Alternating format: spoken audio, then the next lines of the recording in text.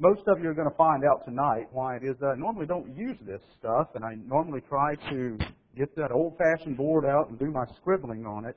But it's hard for you to see that, and everybody can see this, so hopefully I've done a reasonable job at doing the PowerPoint, but I have no guarantees. So if it all boils down to it, that this isn't working, I'm going to run over there and get that blackboard, and I'll start scribbling for you. I asked Lindsay this morning what grade she was in, and I was going to try not to pick on her, and I'm not, because she's not a sophomore. But sophomore is an interesting word. She's about to be, because it comes from two words in Greek, sophos and moros.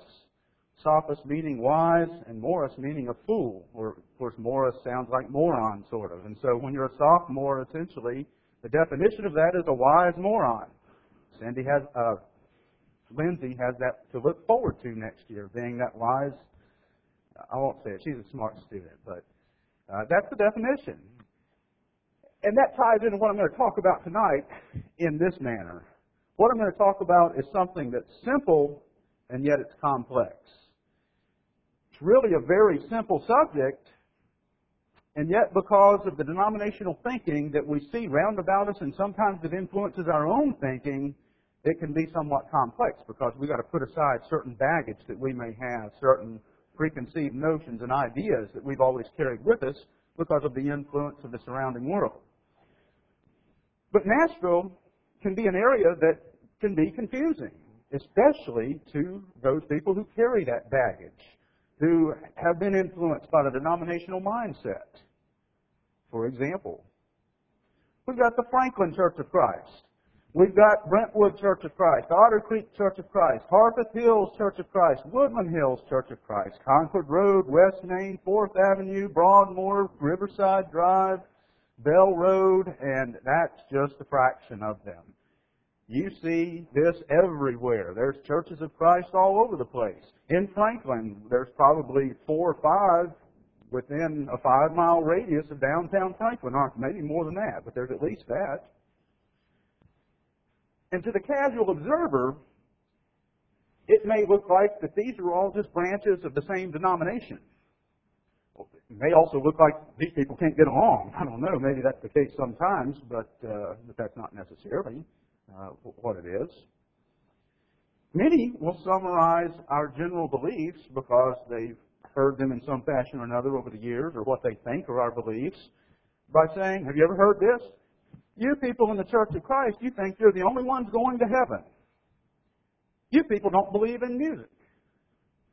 All they know is Acts 2 and verse 38, baptism, baptism, baptism. And even among those who proclaim to be in churches of Christ, you have these kind of divisions that go on, or labels that go on. They're the anti-group. Oh, they're the liberal group. They're the non-institutional group. They're the conservative group. We're mainstream. We're one cup, whatever. And there's probably some other divisions that you could point to as well. But let's take that a step farther. Even among those churches that do not proclaim to be institutional in nature, they've tried to stay away from institutionalism because of the authority issues, this church being one of those that would, at least in a general sense, identify ourselves with that kind of a movement, although we've got to be careful identifying with movements for reasons that we'll get into in a few minutes. But we can subdivide it farther to, Romans 14. There's a lot of divisions that take place among non-institutional churches based upon an understanding of what Romans 14 is all about. Marriage, divorce, and remarriage. There's a day-age application in Genesis 1 that some people believe that one day is equal to eons, and some people believe it's, and myself included, I believe that it means what it says.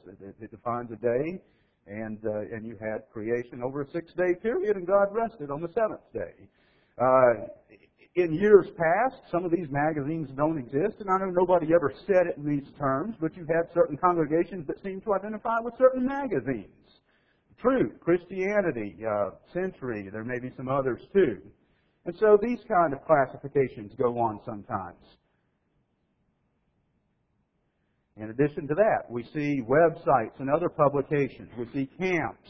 Again, camps are not officially associated with the church, but to the casual observer, they might be, depending on how we phrase things and where the camp announcements come in. Colleges, lecture series at Florida College and other places. And again, to the casual observer, some of these things may look like a denominational system.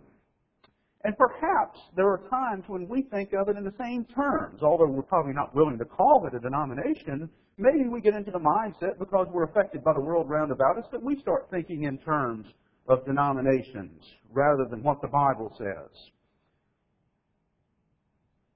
Well, let's think about the term denominations. According to the American Heritage Dictionary, one of the definitions that you'll see listed there is that denomination is a class of units. Certainly we can think of that in terms of money. When we go to the bank and we ask for $200, they're going to ask us, well, what denomination do you want this in? You want it in 20s, 5s, 10s, in other words. And so the idea behind that is that it is a division of Christianity. A denomination is one division of Christianity.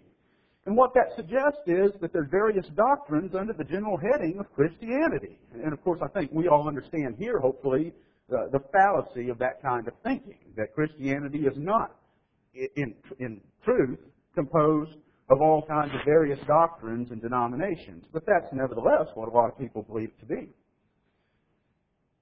Denominations are also characterized sometimes by some kind of an official title that must be carried.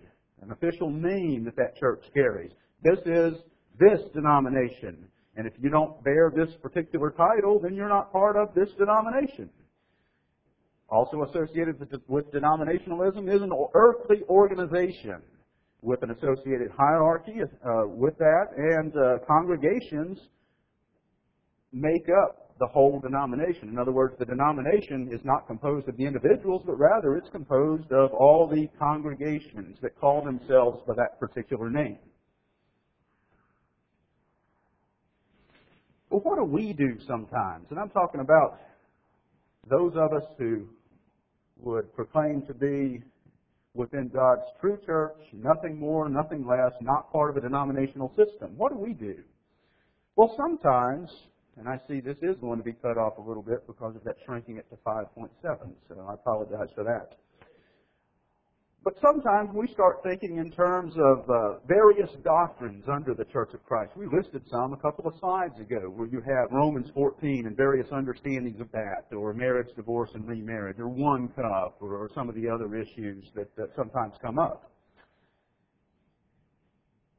And sometimes we can think in terms, not rightly so, but we can think in terms of the fact that there's no differentiation as long as the title Church of Christ is carried.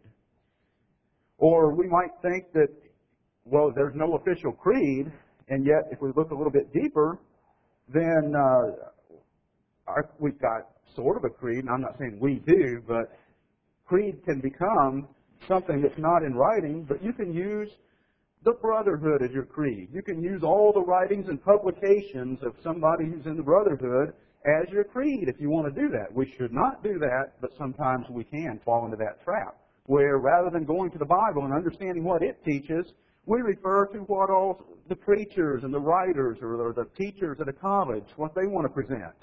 And so that can be a downfall as well.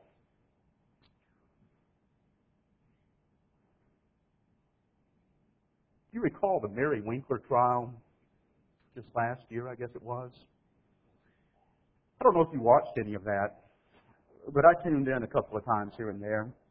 And one of the things that, while I'm not sure it happened during the trial, but during some of the commercials or before a commercial break, some of the people would make commentary on that trial. And some of the commentary I heard was that, well, the churches of Christ, or the Church of Christ, teaches this. The Church of Christ, it believes that. The Church of Christ, they do this in the Church of Christ. They do that. And I kept hearing that over and over again, and it made me cringe just a little bit, because that's falling after that same denominational concept, that the Church of Christ is composed of this denomination called Church of Christ, and then all the congregations that call themselves the same thing follow after these doctrines, and they're all the same. And I don't believe that's the case. And I can never overemphasize the fact that the Church of Christ doesn't teach or believe anything. Not as a title, not in the universal sense. Because we got to go back to what God said on the matter, what the Bible teaches. We don't come up with our own doctrines and our own say-sos. The Bible, God tells us in the Bible what we need to be believing and what we need to do. You know, I know of a situation several years ago now at a local church where they were looking at establishing elders within that local congregation. And the evangelist that was located there suggested that this would be a good time for prayer and fasting. And somebody spoke up, or they didn't speak up right away, but they started complaining, one individual did, saying, I've been in the Church of Christ for 30 years and I've never heard such a thing about fasting. Of course, if they looked in their Bibles, you'll see a lot about fasting. I'm not going to do a lesson on fasting tonight. It's certainly an individual thing, but it's something that Christians in New Testament times practice, and it's certainly something that would be a good thing to do, to suggest that when you're about to appoint elders, prayer and fasting, that's a good thing to do. That's fine. That's biblical. That's according to the book. But her response, the person that didn't like this concept or this suggestion, her problem is that she was looking at recent trends, the common practices in churches in recent years, the traditions that we've been holding in recent years, and she wasn't looking at what the Bible said on this matter. And that can be a problem.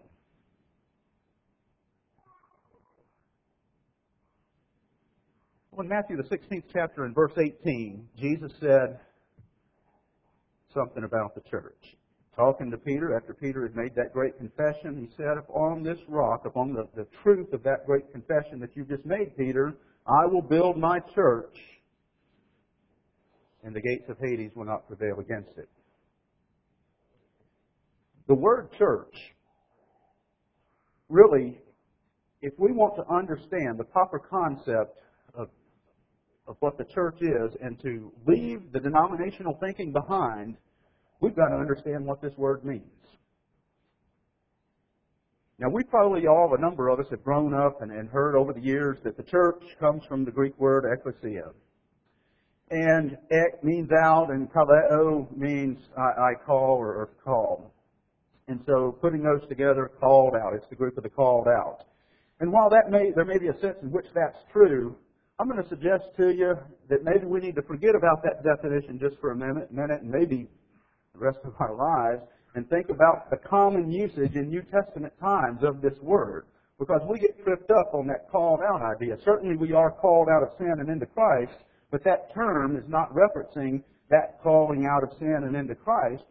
Rather, that term is referencing a group of people, an assembly of people, God's people in some cases, but not always, because the term is also used in a physical sense. It was a common term that did not always refer to something that was a religious gathering.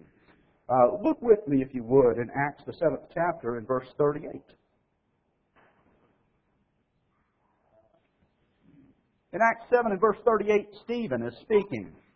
They're recounting the history of Israel and really how the people in Israel had never listened. It was always a minority of the people who ended up listening, and he was getting at the case that the same was the case today, or at that time, that people didn't listen then, and they had crucified the Christ just as people had always not listened. We're talking about Moses in particular. He references in chapter 7 and verse 38, this is he who was in the congregation in the wilderness with the angel who spoke to him on Mount Sinai. Well, you know what this word congregation, what the Greek word is there? It's ekklesia. That's the word that most often we think of as church, and yet in this case, it's translated as congregation. And there's a reason why that's so, and that's because the everyday usage of this word meant a group of people, not necessarily in a religious sense. It was a general word used in common language. Acts 19 and chapter 32, there's another case where it's used. Remember when Paul was teaching in Acts the 19th chapter, and as a result of that teaching in Ephesus, that Demetrius, the silversmith, got the whole city in an uproar because people, by believing in the true Word of God, they threw away all their magic books. They turned aside from all their idols, and Demetrius, being a silversmith, that cut in on his business. And so he stirred up the city against Paul. And so you have a riotous mob that's there in Acts the 19th chapter and verse 32, where it says, "Some therefore cried out one thing and some another, for the assembly was confused, and most of them did not know why they had come together." Again, when we look at this term assembly, this is from the Greek word ekklesia. This isn't a spiritual gathering, is it? This is a riotous mob. What about verse 39 of the same passage? After the people are quieted down a little bit, in verse 39, the city clerk is telling them, "We're in danger of being called upon, by the Romans to come in and put a stop to this." The Romans had a way of putting an end to rebellion, and any city that's crying out in a riotous fashion was subject to being punished right away, immediately. The Romans might just bring in their guards and kill people, throw people in jail, burn the city, do whatever. But he says in verse 39, "But if you have any other inquiry to make, it shall be determined in the lawful assembly." He quiets this riotous mob down, and he tells them, if you have something to say against Paul and these men who are teaching these things, you need to do it in the lawful assembly or in the court system. But again, this word assembly is the word ekklesia that's used here. And again, this is not talking about a spiritual gathering of people, but rather it's a group of people who are assembled in a lawful manner, a little bit more organized than the riotous mob of a few verses before. And then, of course, in chapter 19 and verse 41, and when he had said, the city clerk had said these things, he dismissed the assembly. In this case, the assembly, again, is ekklesia in the Greek, and it refers to the quieted down mob. And then, of course, in Matthew the 16th chapter and verse 18, "Upon this rock I will build my church." Ekklesia is the word that's used there for church. And that indicates Christ's body of the saved. And that's really the most common use in the New Testament. God took this word and He made it a special word that applies to His people. So most of the time in the New Testament it does refer to a religious gathering of sorts, but it was not always necessarily the case. So when we think of the word ekklesia, and I understand that a called out group of people really is an assembly, but I think sometimes we lose the true definition when we think of called out rather than assembly. And that's why I'm trying to get you, when you think of the word church, think of a congregation or an assembly of God's people in the spiritual sense. And if there's nothing else you can take away from tonight, please take that point away and apply it accordingly.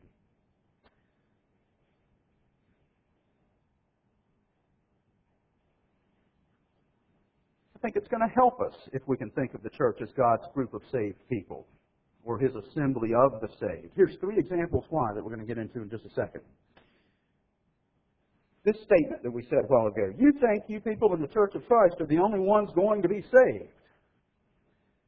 And then also we'll look at 1 Corinthians 14, verses 34 and 35. There's some good application we can take from understanding the proper definition of this word in that passage, and the same applies to 1 Timothy 5:16. Let's look at this first statement, though. "You think Church of Christ are the only ones going to be saved."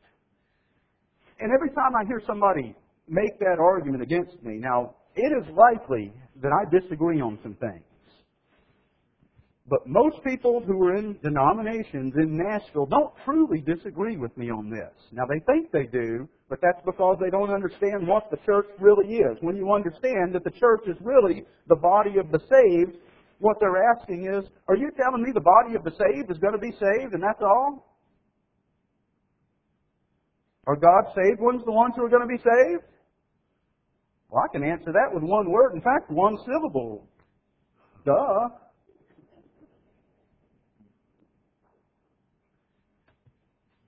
What about 1 Corinthians 14, verses 34 and 35? This couple of verses here says, "Let your women keep silent in the churches, for they are not permitted to speak, but they are to be submissive, as the law also says. And if they want to learn something, let them ask their husbands at home, for it is shameful for a woman to speak in church." If we understand what the true definition of church is, it's going to help us to apply this. When do we apply it? When the church is assembled. And incidentally, the context is speaking out above everybody else having the floor. That type of context. It doesn't apply, I don't believe, to touching your child or even to singing. What about 1 Timothy 5:16? If any believing man or woman has widows, let them relieve them. And do not let the church be burdened, that it may relieve those who are really widows. Is there a difference between certain individual responsibilities and certain responsibilities of the local church? According to this verse, there is. If we understand that the church is the assembly, we understand, because some people want to argue when they get into some of these institutional issues. Well, the church and the individual, it's really the same thing. No, the church means the assembly of a group of people. It's not the same thing, and 1 Timothy 5:16 highlights that point. The church, in a local sense, should not be burdened with certain things. Well, let's look at some other ways that ecclesia is used in the New Testament. But I hope you get just a quick appreciation from those three things we just looked at how much immediate application we can get just from having a proper understanding of what this word means. Let's look at some more. Hebrews, the 12th chapter, and verse 23. To the general assembly and church of the firstborn who are registered in heaven. All right, the term ecclesia is used in this verse as well. Now, how's it used? The church, what are they? Well, there's one sense in which the church is composed of those who are registered in heaven. Now, that's in a figurative sense. We're not physically assembled in heaven now. That's not where we are. However, our names are written in the book of life, which is in heaven, and there's a sense from that standpoint that we are assembled together in heaven. That's how we are an assembly in heaven right now, according to Hebrews 12 and verse 23. So it's a figurative sense, and of course, in the long run, that's where we will be, in the spiritual sense, and there's really no physical in the long run, I don't guess, but that's geographically, I guess, where we'll be located when we're faithful and we end up in heaven with God in the end. And that's God's body of the saved, whose names are registered in heaven. That is the universal church. This is the same thing that it's talking about when 1 Peter 2, verses 5 through 9 tells us that we're living stones, that we are a royal priesthood. This is talking about everybody on earth who happens to be saved, those who sustain a relationship with God by virtue of the fact that they've rendered obedience to the gospel of Christ. This is the same thing that's being talked about in Acts, the 2nd chapter, and in verse 47, where it says, the Lord added to the church daily those who were being saved. I always had problems with that because I grew up hearing people say, no, you don't join the church, you're added to the church. And I didn't exactly understand. I mean, you got to come and join yourself to the people in a local sense, and yes, you do. But what happens is when you become saved, the Lord automatically just puts you in His group. He writes you in His book of life, and you're among the body of the saved when that happens. And that's all this is talking about. You're added to the body of the saved when you put on Christ in baptism, just as the people earlier in Acts 2 had done. Well, you can't see it here, but Ephesians 1 and verse 22 and verse 23, we understand that the church is the body of Christ. And in chapter 4 of the same book, in verse 4, we see that there is one body. And in the universal sense, in the sense that there's only one body of the saved registered in heaven, there's only one church from that standpoint. After all, how many bodies of the saved can there be?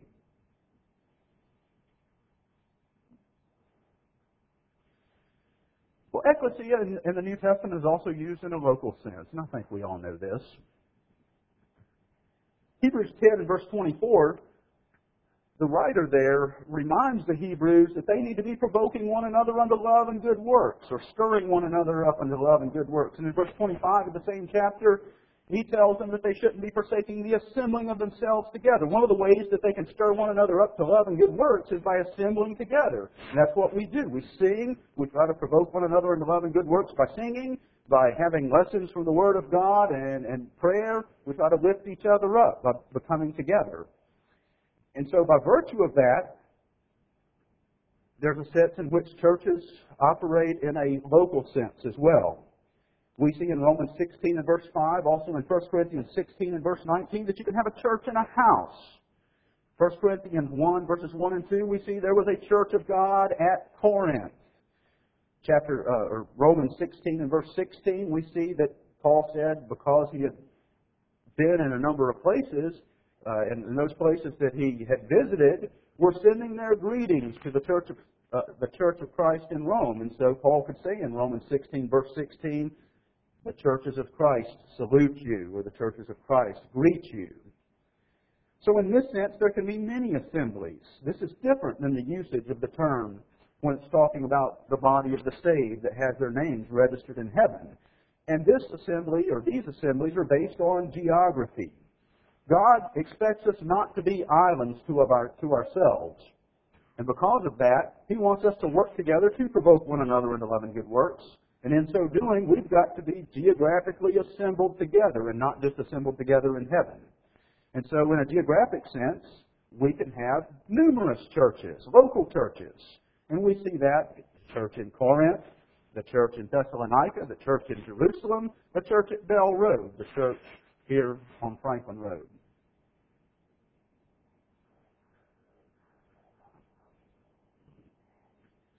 Let me ask this then. We saw that slide early on that had all of those local congregations in the Nashville area. And of course, there's a lot more that we could have added to that. Are all that say they are a church of Christ truly a church belonging to Christ? And the thing that we've got to remember when we're trying to get our minds away from the denominational mindset is that the name does not make us right. Now, we've got to wear the right name. We've got to wear a name that's biblical, but the name doesn't make us right. Adherence to the Word of God is what makes us right, as individuals and in the collective work that we do when we come together, and the things that we do as a local church. Those things make us where we belong to Christ. All right.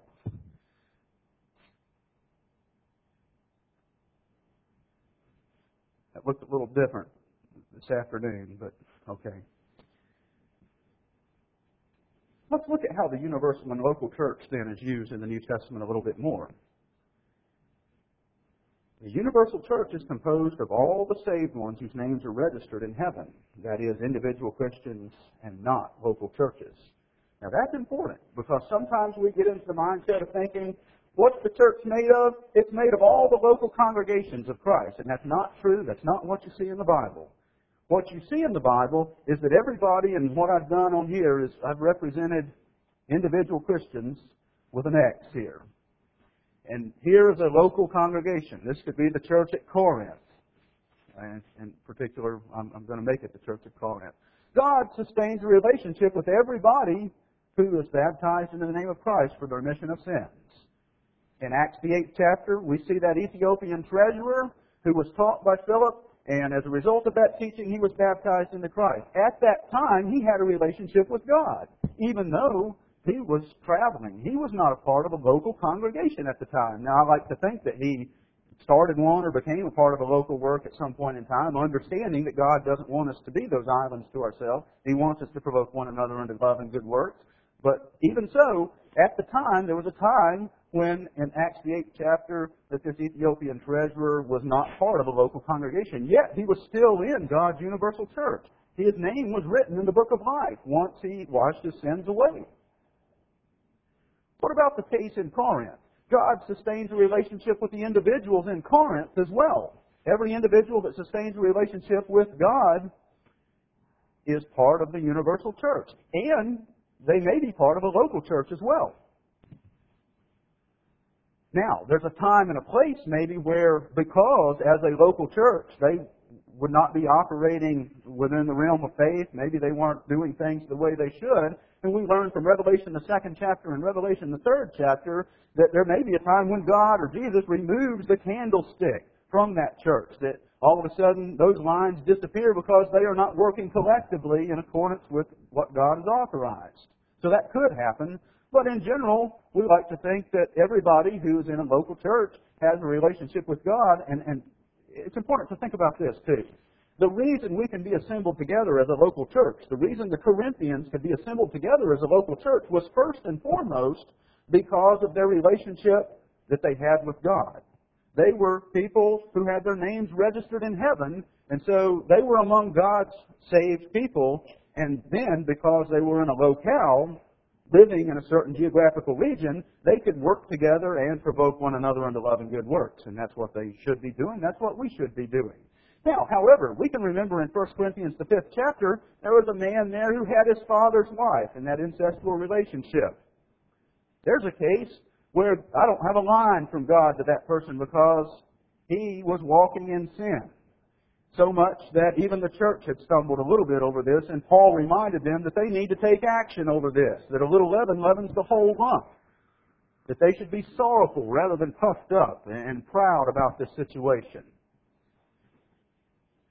And that goes to show that sometimes within a local church, somebody can be a member, their names can be on our registers, they can have their names on the board back there and their pictures on the wall, and we don't always know it because sometimes it's because of some hidden sin, but they may not sustain that relationship with God. So in a local sense, the local church can be composed of both saved and non-saved. And hopefully that doesn't last for too long of a period, but this shows that it is the case sometimes.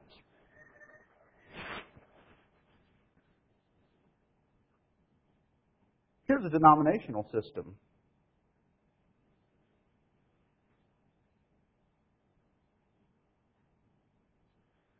A denominational system would have you believe that God has His approved church, and that church is this whole box, and within that box, all the local congregations who call themselves by that church's official title, or that official name, that's what this church is made of. Now, that's not taught in the Bible, but that's the denominational concept. So you got to be in the church in order to be saved. Well, that would exclude the Ethiopian treasurer before he was part of a local church. What's the problem with this kind of a system? Well, first of all, it's not in the Bible. That's the biggest problem. But think about the common sense of it. In this kind of a system, how does false doctrine spread? It spreads like wildfire, because if you have somebody here at the head of the church, then where does it get filtered to? It affects everyone. Now, what happens, and I didn't draw on this previous one. Oh, I shouldn't do that. It takes too long to bring it back up. In that previous slide that I showed, what happens in God's system when you have, let's say, one church goes into apostasy? But because that church is autonomous, it operates and governs its own affairs in accordance with what God says. Remember 1 Peter, the 5th chapter, and verse 2, when Peter is giving instruction to elders there, he tells them they need to shepherd the flock that's among them. So the autonomy of each church, they govern their own affairs, they're independent. You don't have this hierarchy. You don't have this organization where the church is composed of all the local congregations. And if you have false teaching in that kind of a system, it's tragic, it's unfortunate, but ideally it should affect only the people within that congregation and not all the other congregations round about. Now, there are some dangers in some of the things that we mentioned early on tonight. Unfortunately, that is one of the dangers of brotherhood newspapers and publications and colleges and things like that. I'm not saying those things are inherently wrong, but there are some dangers associated with them because they can have, I don't know what happened there.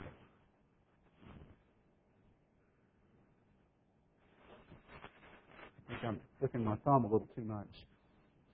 Because those kind of preachers, big name preachers, or some writer of a publication, or some website, or some college, they can have a great influence over a number of congregations, undue influence sometimes, without much accountability toward those congregations.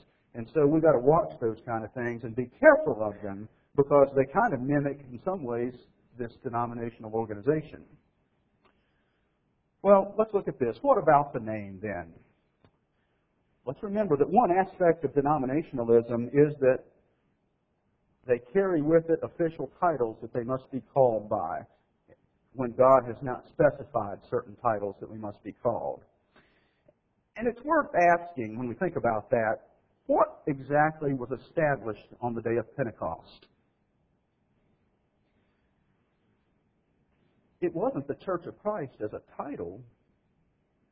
In fact, the Bible uses other terms that we could call ourselves from a scriptural standpoint. Maybe there's some reasons we don't want to, but we could call ourselves the Church of God. I mean, because the Church of God at Corinth, 1 Corinthians 1, verses 1 and 2, maybe there's a reason, other reasons we don't want to, but that's a biblical name. That's a biblical way to describe ourselves. The church of the firstborn, the church of the Thessalonians in God the Father and in the Lord Jesus Christ. And there's other names in the Bible that we see God calling His church. And the reason why is because there's not one official title that God had set forth that we must call ourselves by that title and none other. These are descriptions of what we should be. We should be God's assembly of the saved. We should be God's called out group of people in the sense that we're gathered together, in the physical sense working together, and called out in the sense that we have our names registered in the book of life in heaven.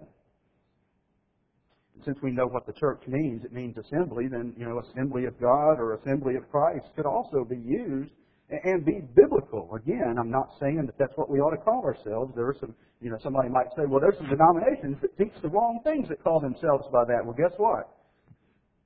There's churches of Christ that call themselves that teach wrong things too. And so we just got to be careful about some of these things with regard to the name.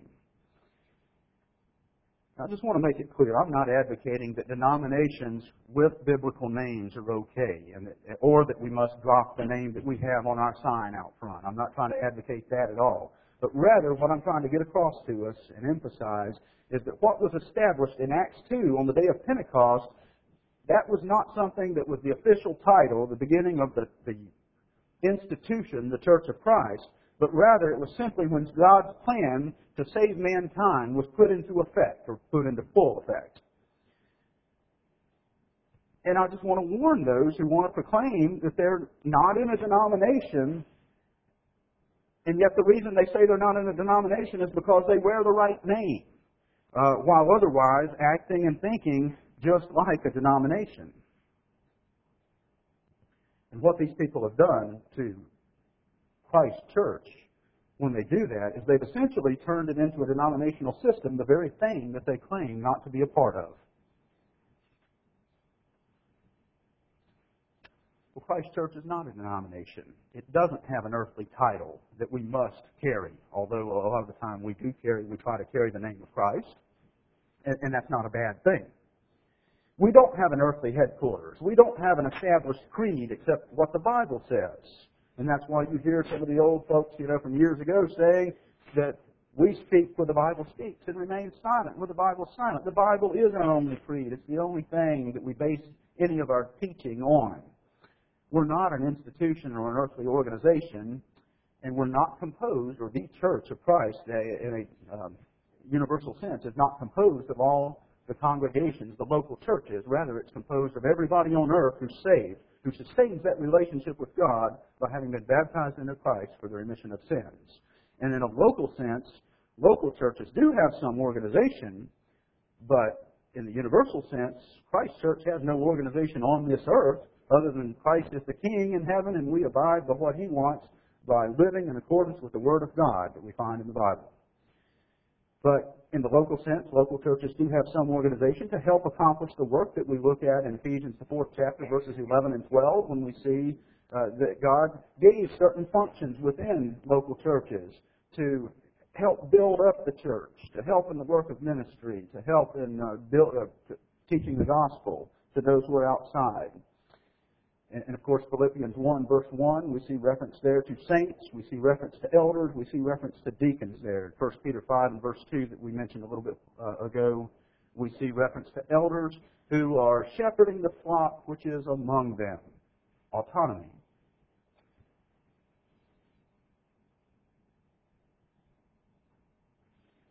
Folks, if we can't understand these things as God's people, then how are we going to be able to tell our neighbor about what the church really is about?